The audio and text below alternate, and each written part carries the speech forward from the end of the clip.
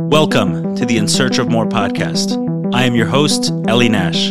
Join me weekly on my quest for more from myself and more from this world. We'll see you on the other side. Welcome to the In Search for More podcast. I'm here with Joey Cohen. Hello, thanks for having me. Pleasure to have you. The founder and CEO of 40 Pillars.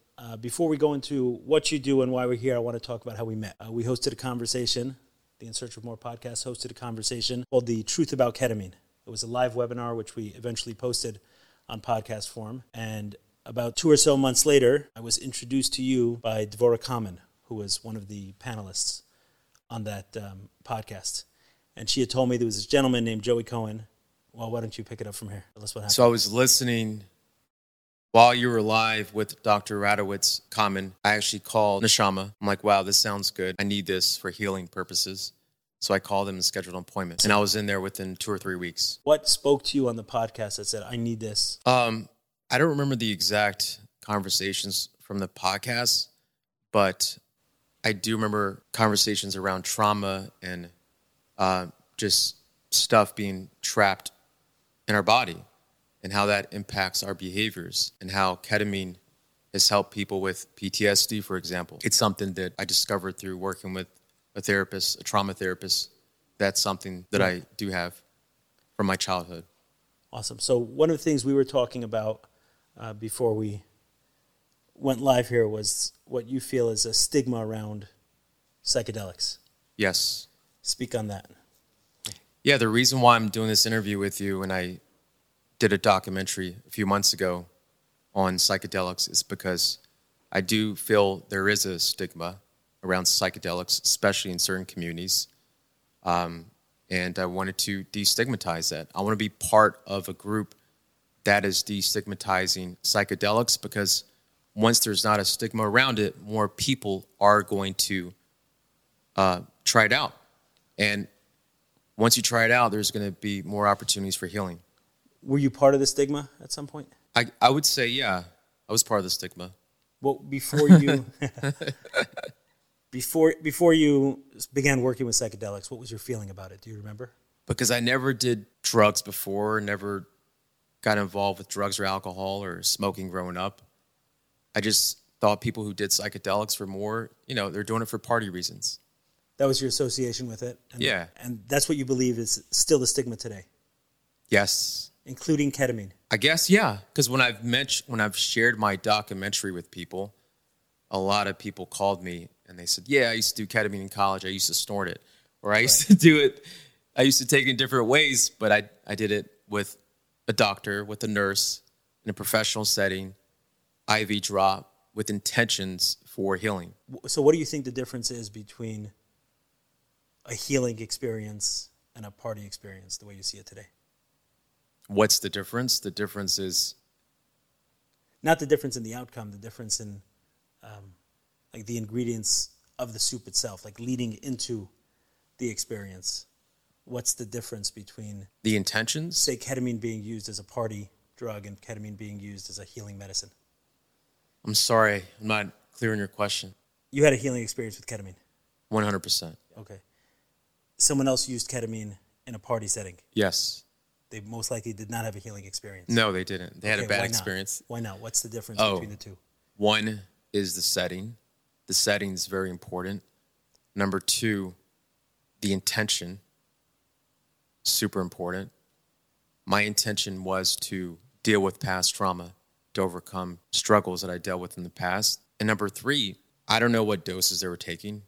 I don't know the quality of what they were taking. They were certainly self-administered or not? 100%. Doctor-administered, like in your case. Or with the... Right. Okay, so you're using a lot of words like trauma and synonyms of that. Bring us into your story a little bit. What trauma are we talking about? What happened in your life and what was going on that you said I needed something more than I was getting? If I can go back to 2000, maybe a year and a half ago, I did a men's retreat, men's workshop, where it was focused on dealing with past trauma. And I had a breakthrough experience. I started crying at the retreat. I was in a circle surrounded by a group of men. I was the guy in the middle. And they were asking me to share my story Right. from the beginning. And the leader asked everyone else to release size that feels natural for them, that's connected to my story, in terms of like compassionate, empathetic type size. Give you nonverbal feedback. Nonverbal feedback. Understood. Like, so I actually started crying and getting emotional when I was sharing my story. From the way they were reacting to it. From the way they're reacting to it. Got it. And then the facilitator at some point said, what if that was your daughter? Asking you that question. What if it was your daughter that went through your experience? Can you take us into that? What was the experience? What are we talking about? So I didn't really have compassion for myself. I couldn't be empathetic to myself from my own experiences. When I was in therapy, the therapist said, you have a pretty extraordinary background, crazy background. The way it started was, in a nutshell, I was born in Iran during the revolution. My father was killed during the revolution. My mom and I escaped. We ended up in the South in the United States. Any siblings with you, or your mom and you? No siblings from my biological father. Got it. She married someone from... How old are you at this time when you escaped? Like 2. Okay. Maybe 1. She married someone who is from the South to help us get out. He adopted me. From the south of? Like Mississippi. Oh, from the South of the United States. Okay. Yeah. I thought we're still in Iran. Okay. Yeah, sorry. It was very normal. For me, it was a very normal childhood. In what sense? We moved around every year, every 6 months. I was beaten every day with the paddle, with the switch. By my stepdad, people in the school, even a lot of verbal abuse. People in my family, there was definitely physical abuse. And at a certain point, skipping forward, we lived in California. My brother, Michael, half-brother, who came from this Mississippi. second marriage, Mississippi marriage. Dad. Mississippi dad. So it was me, my mom. My mom's from Iran. You know, she had a traumatic departure. She had her own... A traumatic departure from Iran. From Iran. And her own stuff that she never healed from or processed. And back then, therapy wasn't a thing. Right. And what we're talking about in this meeting wasn't a thing. So she never, even to this day, she thinks that, you know, healing and psychology is all BS. So she sent me away. We lived in California to live with another family because she couldn't take care of me in our little studio apartment. It was well-intentioned, but I was sent away at a young age, like maybe 10 years old. Wow. Did you send your other siblings away? Or? Just me. Just you. So the siblings she had with Mississippi dad stayed home? It was only one sibling. Yeah. He stayed with her. He stayed home, Michael. Yeah. I ended up in Savannah, Georgia with this family. Decent family. The Andersons. And small town outside of Savannah, Georgia. And I remember, I guess I was maybe more around 11 years old. And I wet the bed every night. And I was pulling my hair. And I didn't realize, in hindsight, I realized I probably had a lot of anxiety. Yeah, probably. And I was dealing with a lot of stuff. But on the surface, you know, I was going to school like a regular kid. Anyway, I ended up there for a year. Got into a lot of trouble. My mom got some advice that I should probably go to military school. Got it. When you say trouble? Fights, get involved with the wrong guys. I went to some tough public schools. One of the schools that I went to in the South, in Savannah, Georgia, kids brought guns and knives. And I literally had to fight for my life. So my mom sent me to military school. And in military school, it was tough. I was attacked by skinheads. I got jumped into a gang. They knew you were Jewish? No, it wasn't because I was Jewish. I didn't identify as a Jew. Understood. I was actually raised Christian. Interesting. So I was baptized at 5 years old. I was told I didn't really have an identity. I was told that this guy was my father. Mississippi dad. Mississippi dad. I discovered later at 6, 7 years old, 8 years old, he wasn't my father. And we looked much different. But I was raised Christian, wore a cross around my neck. And so that wasn't a thing. But because I was from Iran, I was really dark. My mom's super dark. I got picked on. And they're very ignorant, especially 20, 30 years ago in the South. So I had some trouble with different groups of people there. It was a tough situation. There was attacks in the school, stabbings, riots. So I got into a lot of trouble. And your mom did what? I said I can't be here anymore. Military. Yeah. I mean, she said I can't come back home. So I went to another military school and another, and ended up dropping out. The last grade I finished was 11th grade. Ended up homeless for 6 months. Living in the back of a truck and taking showers on the beach. As a teenager? 17. Was hanging around with the wrong guys. And eventually I said, you know what? This is going to lead me to jail or death. So I always had this dream to go to California. And I took a Greyhound bus to California. And I started fresh there. And my mom was still in LA from when we were younger. So I thought it was a good reason to go to Cali. Got a job there. And eventually, fast forward a little bit, saved up enough money to get a little car.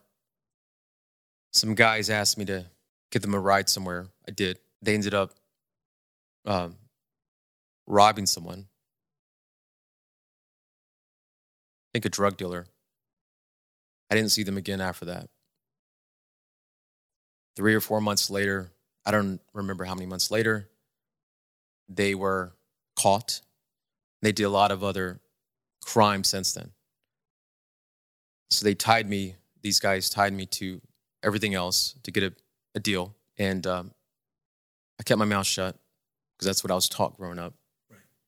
And I spent 7 months in county jail, LA, which was living hell. It's crazy. 7 months in county jail? Yeah. Mainstream county jail. It was tough. How old were you then? I just turned 18. So you're 18, spent 7 months in county jail? Yeah. My lawyer was Jewish. He knew my background, my past, and he spoke to me about this place, a rehab called Beit Teshuvah. Where is that? In LA. So because it was the first time I was involved with the When law. you say he knew your background, he understood that you were an Iranian Jew. Yes. So they worked out some deal with the courts where I was released to Beit Teshuvah for a year. Which is a Jewish rehab. Which was a Jewish rehab. And that was the best House thing that happened to me. I'm sorry? House of Repentance, yes. House of Repentance, yeah. House of Return. No. House of Return. So I was involved with the 12-step program there. Even though I wasn't addicted to anything. I didn't have an addiction. Right. I wasn't recovering from any substance. But it was great people there. And that's where I turned my life around. So Things really started changing. So that was a turning point in your life? Yes. Eventually you go to school. You become a lawyer. Graduate law school, went to college, got my GED because I dropped out of... Pretty impressive to go from homelessness at 16 years old to graduating law school. Yeah. Thank you. And then from there you go into HR consulting, assisting companies, leaders. My first job out of law school was working for a guy named John Goldman doing business consulting, business coaching. So I kind of have been on that path of business coaching, performance coaching, some HR consulting. For years now? Yeah. And I've worked with Fortune 500 companies, pro athletes, Navy SEALs. Assisting executives, business coaches to improve their own performance. Their personal lives, their professional life. Awesome. I believe it's all. So the people aspect of business. Yes. Right. Making that better for companies. Yes. That's your primary vocation. That's what 40 Pillars does today. Coaching and consulting, yes. So one of the things that fascinated me about your story is that you've been on the, let's call it personal development path for almost 20 years. Since 2005, yeah. Almost 20 years. Yeah. I got introduced to Tony Robbins in 2005. So that was the first. Unleash the Power Within. Just one his CDs. Oh, okay. I just graduated college and someone gave me all of his CDs. Awesome. And that's where it started. So that started the personal development path. Yes. But then something happened at this retreat you spoke about earlier that shifted your perspective. It's not just about performance. It's not just about developing ourselves. There's something more there's something more that's taking place inside of us that needs to be. 100%. So the therapist that I was working with before the retreat was telling me from an intellectual view that I had a lot to deal with. I had a lot of trauma that I need to deal with because I noticed that sometimes I would get triggered and my response emotionally was disproportionate. And I wasn't proud of that and I wanted to work on it. But it wasn't a somatic type healing. It wasn't a body type healing. It was just very intellectual. It wasn't going to my heart. Right. So I want to focus on that for a second. So your therapist is hearing your story, right? Yeah. And obviously, anyone looking at it from the outside, a child born into a revolution, having to run away, dad dies, clearly has a stepfather who's not very receptive, on his own at 10 years old, homeless at 16, around gangs, violence, and everything else, would understand that this child had a lot of trauma. My brother died when I was 18. He was murdered. There's a lot of other things. I'm just giving you 10% of the story. Right. You said enough of the story to get a sense, right? That Right. anyone hears this story, says, hey, this child's had a lot of trauma. There's probably something. Right. I'm like, no, I didn't. I didn't have any trauma. Really? So I was with all in of denial. that, but how could you be with that story? What was going? You're not in denial anymore, right? I'm not in denial anymore, no. Right. So what do you think was going through your head before that? And you're not talking about someone who's oblivious to these concepts. You're on the performance path, personal development. You're going to Tony Robbins seminars, but something about you says my life was normal enough. I didn't want to be seen as a victim. I did not want to see myself as a victim. That's why.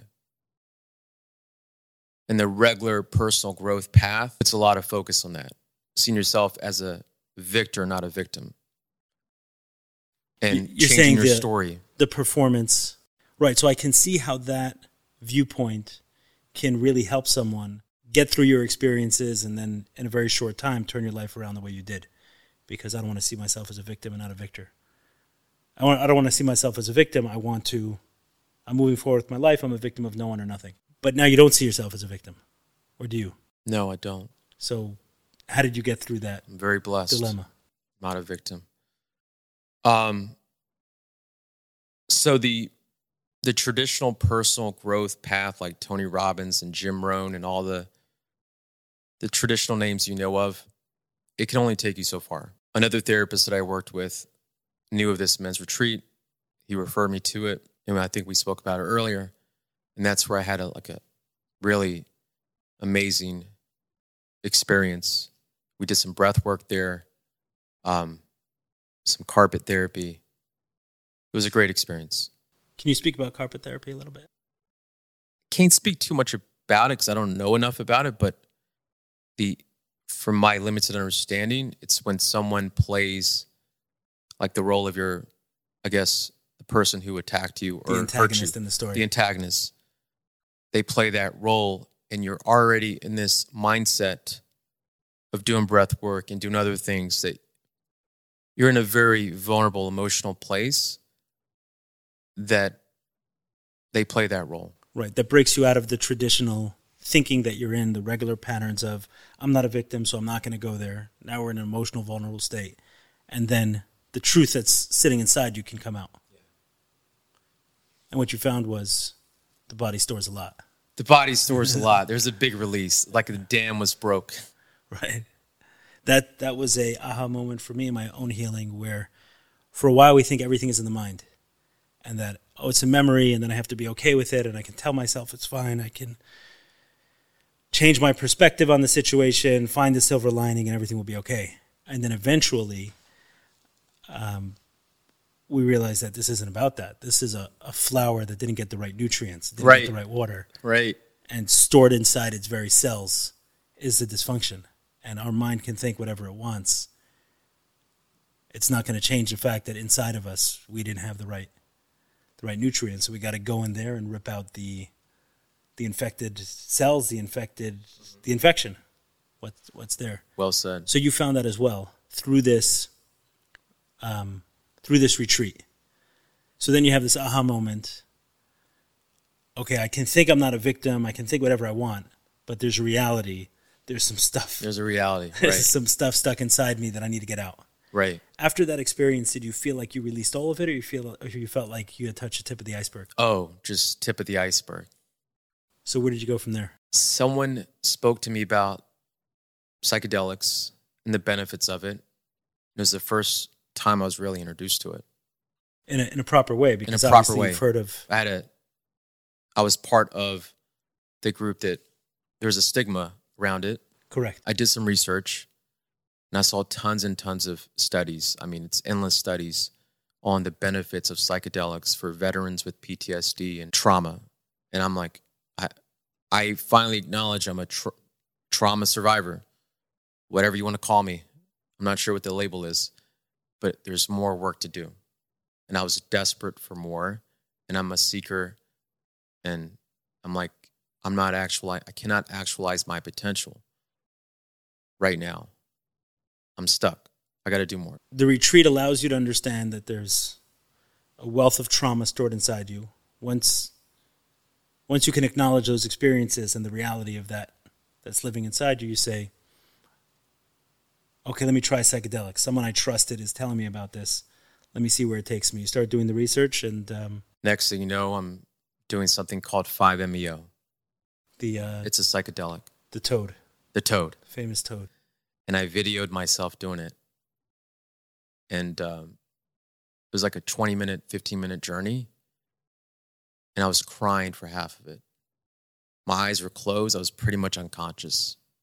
Mike Tyson talks about his... Mike Tyson. I saw the Mike Tyson and Tony Robbins video. You had seen this before you did it. Yeah, I did As the research. part of your research. It's part of my research. You had seen what they yes. they were talking And I about. was nervous.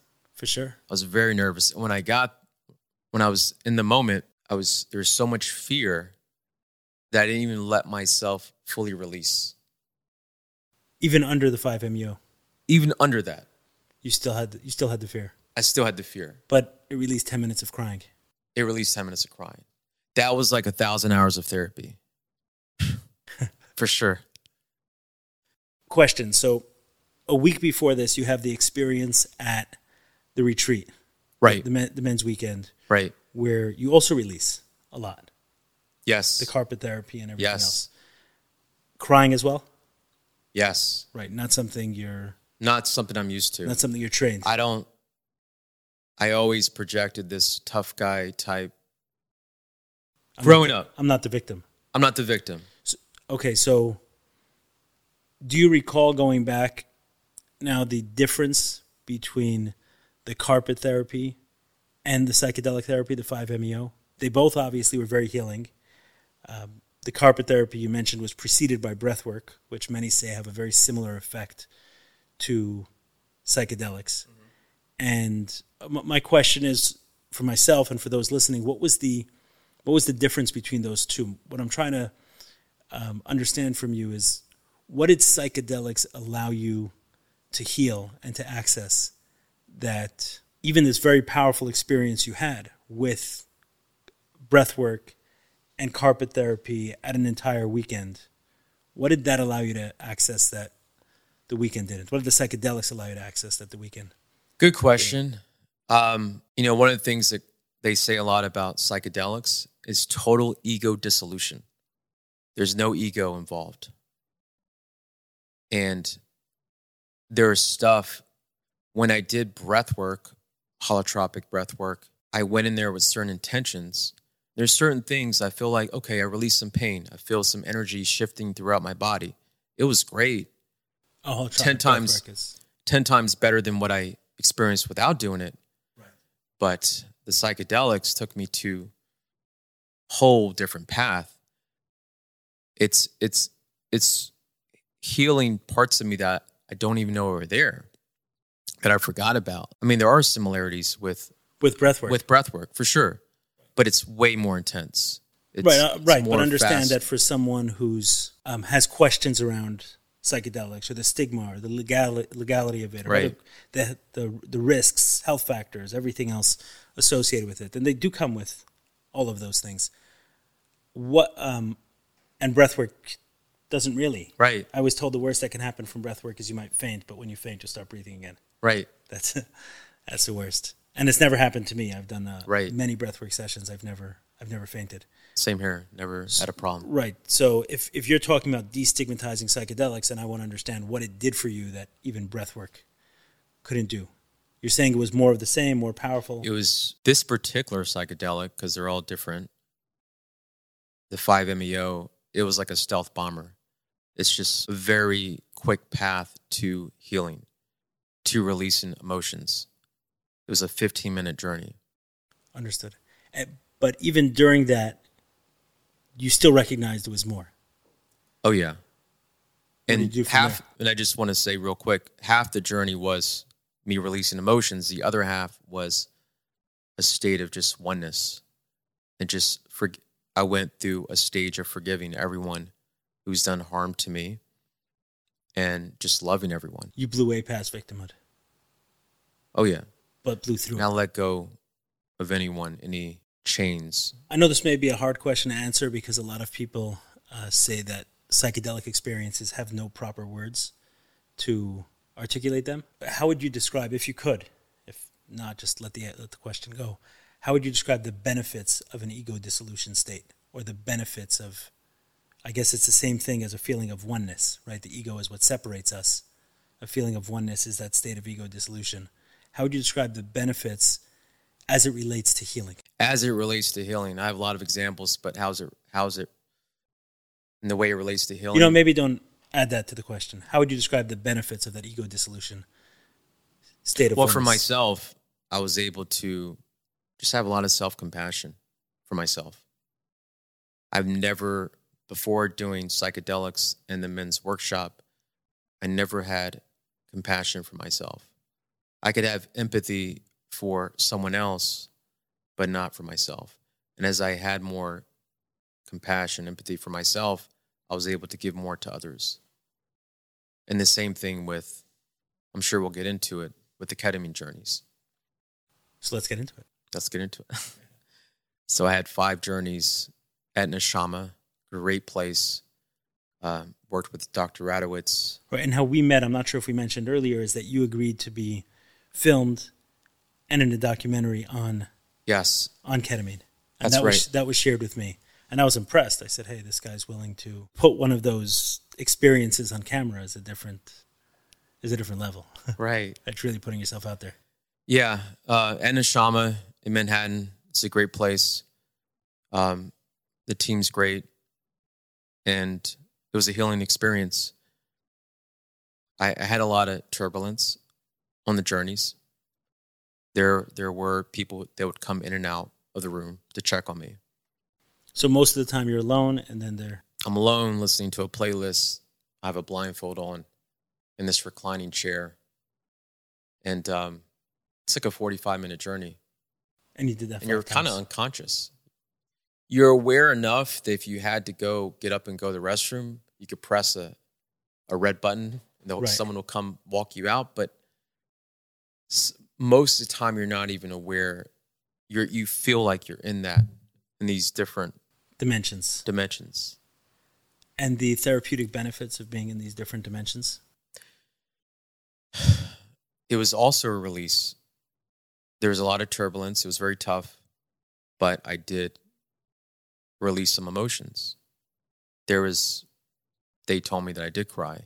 Right. I think it's one of the misconceptions around breathwork and psychedelic therapy is that some people think it's the easy way out. But condensing 1,000 hours of therapy into 45 minutes or 15 minutes, it's not easy. No. It's a lot in a short period of time. My ego was so strong, and the different parts of me, protectors of me, were so strong that they weren't letting anyone in. So it was all just intellectual. So I wasn't really able to make progress with traditional therapy. I think traditional therapy is great when you supplement it with psychedelics once you're already open. Is it fair to say that you weren't able to make progress when you went as a teenager from being in prison to becoming an attorney to becoming a successful coach? And there was a lot of progress made through therapy and through the 12-step program that you mentioned, Beit Teshuvah. Yeah, I can say that now. Right. Because I'm on this journey. But if you asked me a year ago, I would not accept that compliment. What would you have I done wouldn't with it? receive it. You wouldn't receive it? No. I would say that's not enough. I didn't do anything yet. The logical recognition that most of the people who have your life experiences are no longer living or are in prison, that didn't register. It registered, but it was in the mind. It wasn't connecting to the heart. The whole life experience was in the mind. Yeah. This is, I learned this in the 12 steps, is that, I was numb. I was so numb coming into... That's it, numb. Go ahead. I was so numb coming into therapy, into 12 steps. There's still parts of me that are numb, right? There was a full 360-degree numbness of me, and I'm still finding the parts that are still frozen. There's numb and there's a state beyond numb, because numb is a feeling. You can feel numb. And then there's a state beneath numb where you stop feeling numb. You don't even know there's this idea of numb. I was there. And through early years of therapy and EMDR and 12-step programs and starting to share my story, which is something I want to talk about with you, within those 12-step programs and having a room full of people I can talk to, some of those feelings started coming out. And what I recognized is the feelings that I had frozen at a young age were clogging the pipes for all the feelings. That's right.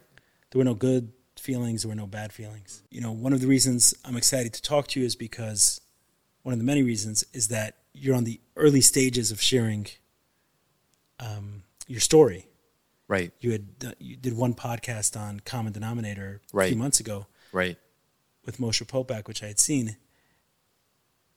And because it's early on in the process, you're very familiar with the lies we tell ourselves to avoid doing some of this work.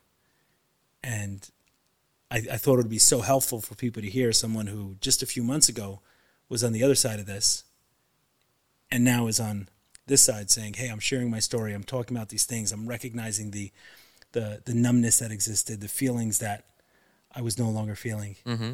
And that's something that took me a while to recognize for myself, is that I'd clogged the pipe so much with those feelings under the guise of, which you remind me of now, I don't want to be a victim.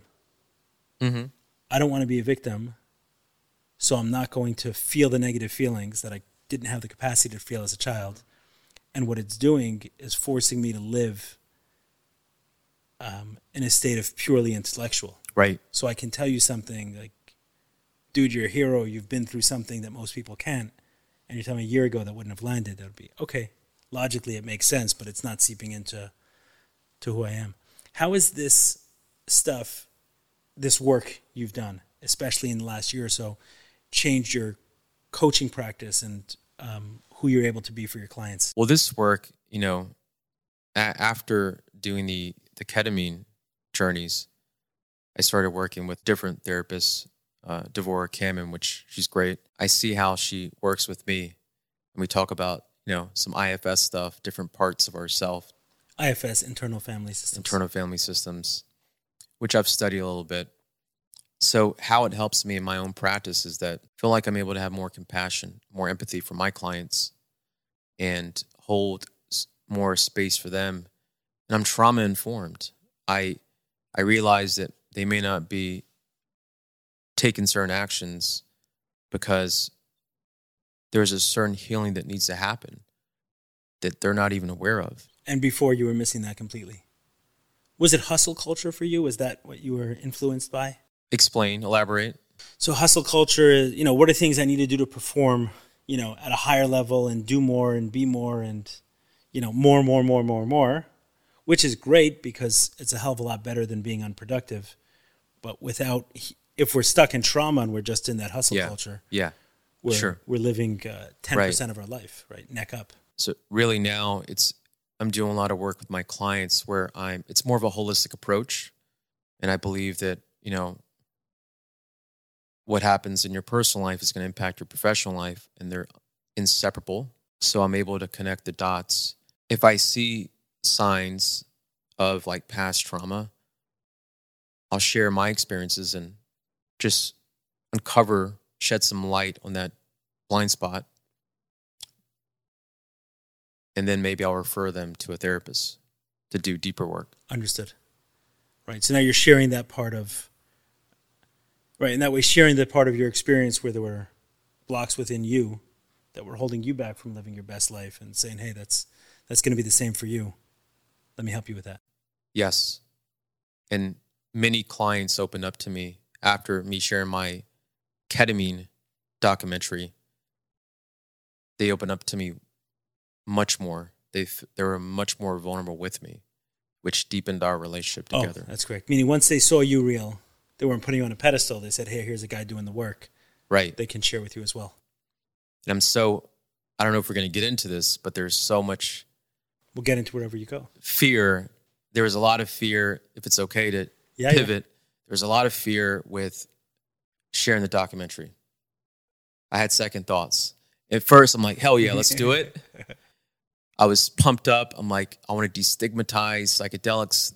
There's so much healing that needs to happen in our community and other communities. Our community meaning? Jewish community, but also other communities. Today, you're part of which community within the Jewish communities? You live where? I live in Long Island. Yeah. 5 Towns area? Yeah. Got it. Understood. So within that community, you feel that there's healing that's needed, or in the broader Jewish community? I would say broader Jewish community. Okay. I've had a lot of. Do you feel like there's an added stigma around psychedelics within the Jewish community? Hell yeah. Attributable to what? I don't know. I didn't grow up in the system, so you would probably have a lot more to say about this than me. I mean, I started getting more involved in the Jewish community back in 2006. Right. Before that, I wasn't really involved, so it was a slow process. So I don't really have a comment. Yeah, there's certainly a stigma. Well, first of all, the stigma is certainly relaxing. Obviously, there's going to be questions, just like you had, just like I had. We've all been influenced by the war on drugs, quote unquote. Right. And how these are bad for you, they're dangerous. It wasn't so long ago that Timothy Leary was called the most dangerous man in America for believing that psychedelics should be, part of the culture. And as a result, a lot of people within the religious community take what's there, that messaging that's already attached to it, and add a layer of religious question marks around it. Right. Is it okay from a religious perspective? However, what I'm finding is that within Judaism, there's such a strong value for life. It's embedded in everything. Everything can be violated almost everything can be violated in the name of Jewish life. Mm-hmm. Things like the Sabbath. If someone is sick, you don't question it. It would actually be a violation of the Sabbath if you weren't willing to drive someone to the hospital. Right. And as a result, as more people understand, and Jewish life is not just life or death. Jewish life is quality of life as well, in terms of, right, someone who's depressed. One rabbi told me, if someone is depressed, there's a form of death there. Sure. Poverty, extreme poverty, is considered a form of death. Mm-hmm. Right? There's a recognition that these problems are not just, first of all, it often does rise to the level of actual death between overdose and suicide and things like that. Mm-hmm. But even on a lesser level, things like depression and anxiety, or language that I've used a lot of is people who are sexually abused, often their childhood was robbed from them.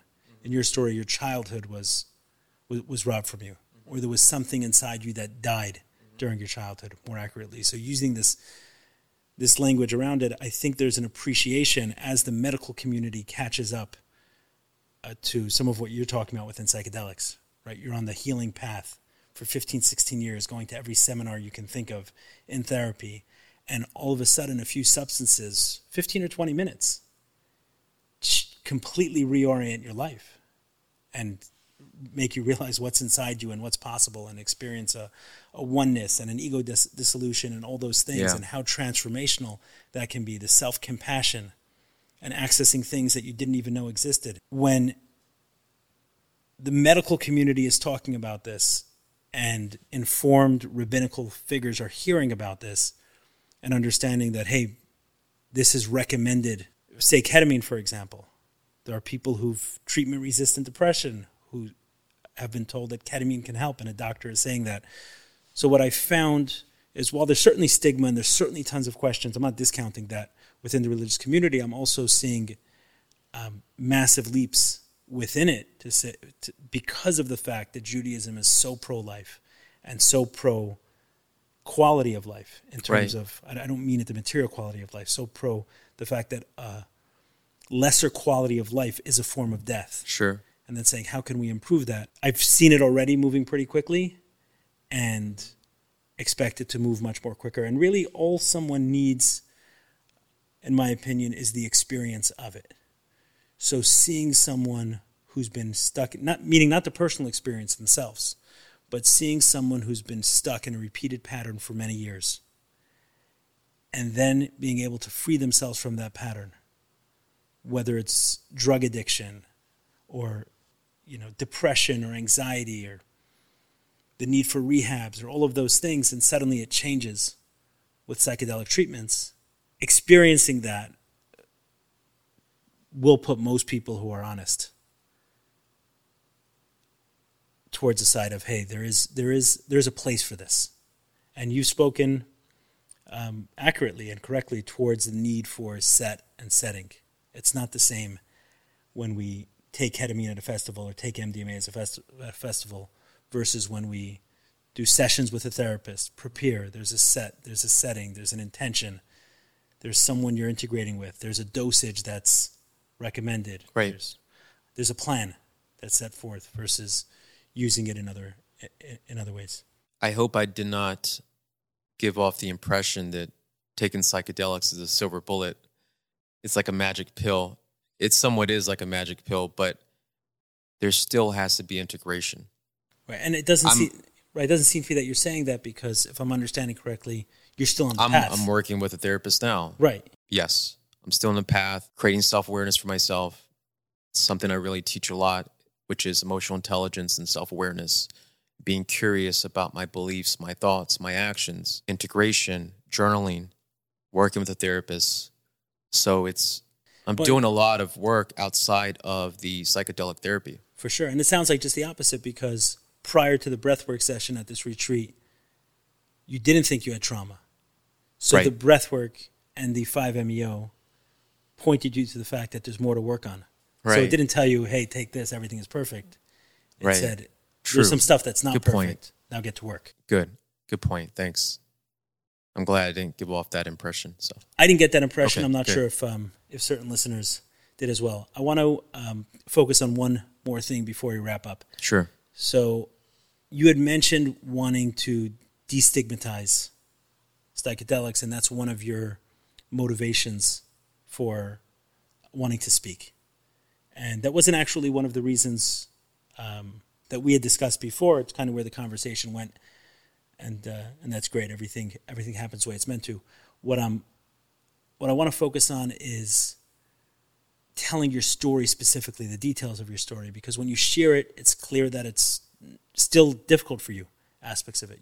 You've gotten emotional several times in this conversation itself. So it's a risk that you're taking to share these aspects of your story. What's compelling you to do that? It's a big risk. I mean, from my limited view, I don't think it's going to be helpful for me professionally sharing this story, but I feel like... Which aspect of the story? Just dealing with psychedelics, number one. My past, I guess, people can get past that. That was over 20 years ago, 25 years ago, going to jail. But have you lost clients because of the ketamine? No one's ever come out and said that. I think I've only gotten positive feedback, but I think because I do a lot of corporate training and development on management topics, it could raise some eyebrows. They might think twice. But with my one-on-one clients, they're like, okay, that's cool. I think there's a certain amount of trust. It builds trust but at the same time in my community. So I did say professionally, but also social circles, which I'm okay with. But there is a risk socially because my neighbors are probably not doing psychedelics. They're probably not into this work that I'm into. Well, I thought my neighbors were not watching porn until I started talking about the fact that I had a porn addiction. That's true. So we'll find out what your neighbors are doing pretty soon. Well said. But I'm not having conversations in my community about meaningful, real, authentic topics like this. So you're only highlighting and enforcing the question.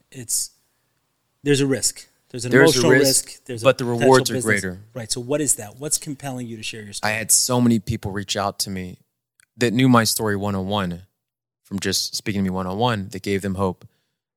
I counsel a lot of teenagers just pro bono, just helping them out.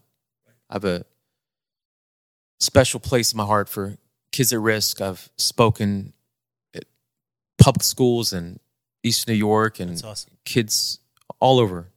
And it gives them hope. Like, wow, you're a guy, with this past. Like, what does that say about me? There are people that want to commit suicide that after hearing my story, they thought twice after having a couple conversations with me. So I want to live a meaningful life. And I feel like it's my mission to help others grow. I'm a truth seeker. People aren't afraid to die. People are afraid to live. And part of living is being authentic and sharing yourself, being vulnerable, healing, working on yourself. That's living. So if I may challenge that, all that's true, but you can be authentic without a microphone in front of you. But then you're hidden. You're not, I guess I could share it one-on-one, but I can make more of an impact. Speaking to you, doing this recording, there's a much bigger impact. So you feel like it's purpose and mission driven? Yeah. Speaking. Recognizing the risk, understanding that there's a price to pay. However, you want to make a difference. You want more of those souls you've been able to touch through speaking in schools, through mentoring teenagers one-on-one, not look at the, but not get pulled back from that. There's no looking back. No looking back from here. It's out there. I mean, after doing the interview in the Common Denominator podcast and releasing the ketamine documentary and this, right, there's no looking back. I'm here to shed light, on dark areas. So in my own life and also with the people in my circles. To share light born from the darkness. It's the brightest light. So it's an honor to hear your story, an honor Thank to... you. It's an honor to be here. First of all, I've been following your podcast for many months, and I love what you're doing. I feel like we're kindred spirits. We both got a microphone. And I got love for you just as a human being because of what you're doing. Appreciate that. Because you're living with purpose and a mission to make an impact, and you were vulnerable. And I'm sure parts of your story gave me permission to be more vulnerable. So thank you for that. Appreciate that. And you're releasing I've heard some of your talks, like you've shared some very vulnerable things. I'm like, wow. I left you a voice note, remember last week or 2 weeks ago? I'm like, Ellie, I love you. I can't believe you shared this on recording. This is amazing. The one with Y.Y. Jacobson where I spoke about the porn slip? The porn slip. And by the way, Rabbi Y.Y. is great. Yeah, he's amazing. He's amazing. So we need more spiritual leaders like him. We got to get him on this couch. Got to get him on this couch. And if Rabbi Y.Y., you're hearing this, we need more people like you in the community to bring more meaning, more authenticity, more purpose to Judaism. Amen. Because it's really lacking right now. Thank you. The Baal Shem Tov says when we see a problem, that's the sign that we can do something about it. Good point. Maybe more than could. So we're doing something together. Here we are. Thank you so much, Joey. Thank you. Awesome.